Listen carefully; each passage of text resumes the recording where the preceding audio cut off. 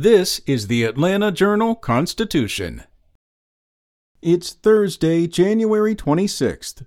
Governor Brian Kemp outlined fresh plans to crack down on violent crime in Georgia, laying out a pledge in his State of the State address to enact tougher penalties on gang offenders and address the revolving door of criminal justice as he opens his second term. The Republican invoked the violent protests this weekend over a proposed public safety center in Atlanta, as he urged legislators to commit to a new phase of law and order measures that continues to refashion the state's approach to criminal justice policy. Kemp said Wednesday that he endorsed legislation that would increase penalties for gang members seeking to recruit children, and he lauded a Fulton County judge for denying bond for 4 of the activists charged in connection with the spasm of violence in the heart of the capital city. While Kemp didn't provide specifics, his advisors indicate he is reviewing legislation that could sanction prosecutors who don't act with urgency to target serious offenders. He has also endorsed new efforts to limit no-cash bail, stiffen human trafficking penalties, and boost the ranks of law enforcement officers. Up next, a brutal winter of respiratory illnesses is showing signs of abating. According to the latest figures from the Georgia Department of Public Health and the Centers for Disease Control and Prevention, all 3 major respiratory viruses, flu, COVID-19, and respiratory syncytial virus, or RSV, are all trending down in Georgia. The flu revved up unusually early in the season this past fall, and RSV took off even before that in the summer months. COVID rose again in December, but never reached the heights of previous winters before showing a downturn recently. Dr. Angela Highball Battle, a pediatrician from St. Mary's who is president of the Georgia chapter of the American Academy of Pediatrics, said her practice is still seeing high volumes of children sick with generally more mild respiratory illnesses, such as the common cold. But she said she's cautiously optimistic about the dwindling numbers of flu, COVID, and RSV cases.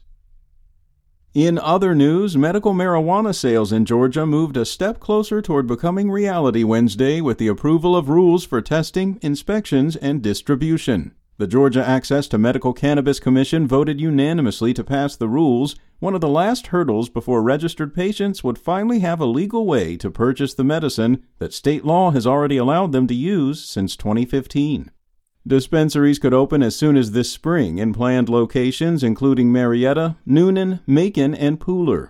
2 companies were issued state production licenses in September to grow medical marijuana in greenhouses in Adel and Glenville, but products will have to go through approvals for packaging, labeling, and testing before they can go on sale.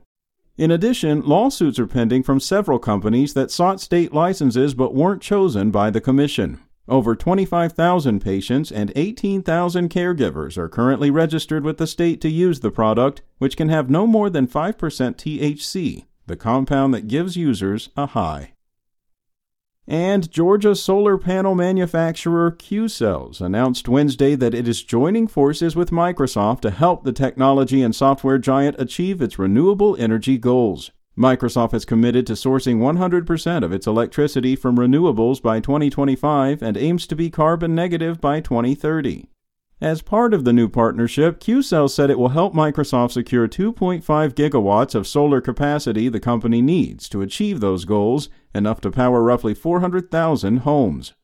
Qcells said it will assist with all aspects of Microsoft's renewable energy procurement, including developing solar projects, supplying panels to third parties the tech giant has contracted with, and more. In a release, the company said their alliance marks the first time a company has worked directly with a solar supplier to adopt clean energy on a scale this large.